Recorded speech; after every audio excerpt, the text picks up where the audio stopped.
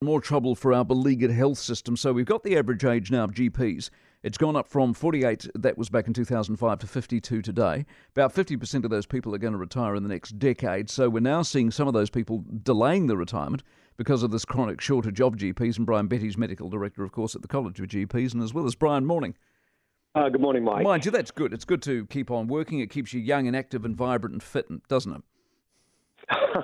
You could argue that point. I think it's not a great thing for our health system.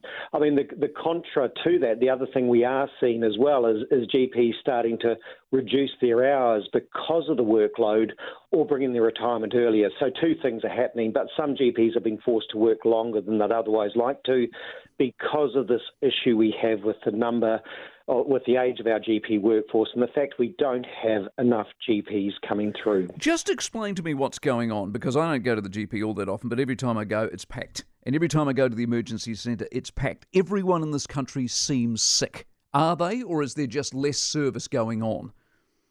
In New Zealand, we have 74 GPs per 100,000 population. In Australia, it's 118 GPs per 100,000. We actually just don't have enough GPs.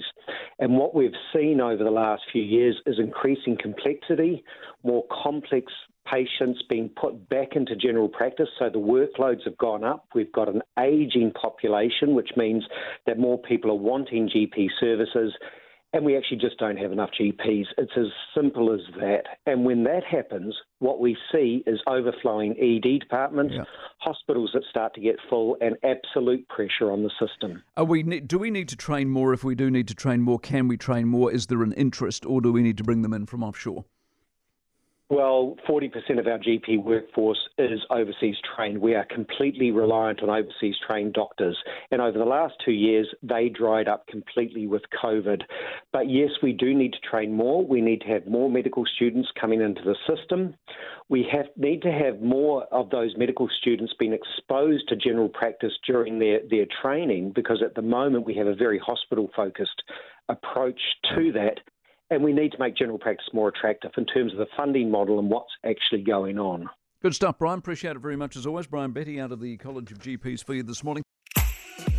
If you enjoyed this podcast, you will love our New Zealand Herald podcast, The Little Things, hosted by me, Francesca Rudkin, and my good friend Louise Airy. We focus on all the little things that you can do to make a positive impact on your life and to cut through the confusion from the health and wellness industry. Join us every Saturday to hear from the experts for all the tips and advice you need. Just search The Little Things on iHeartRadio or wherever you get your podcasts.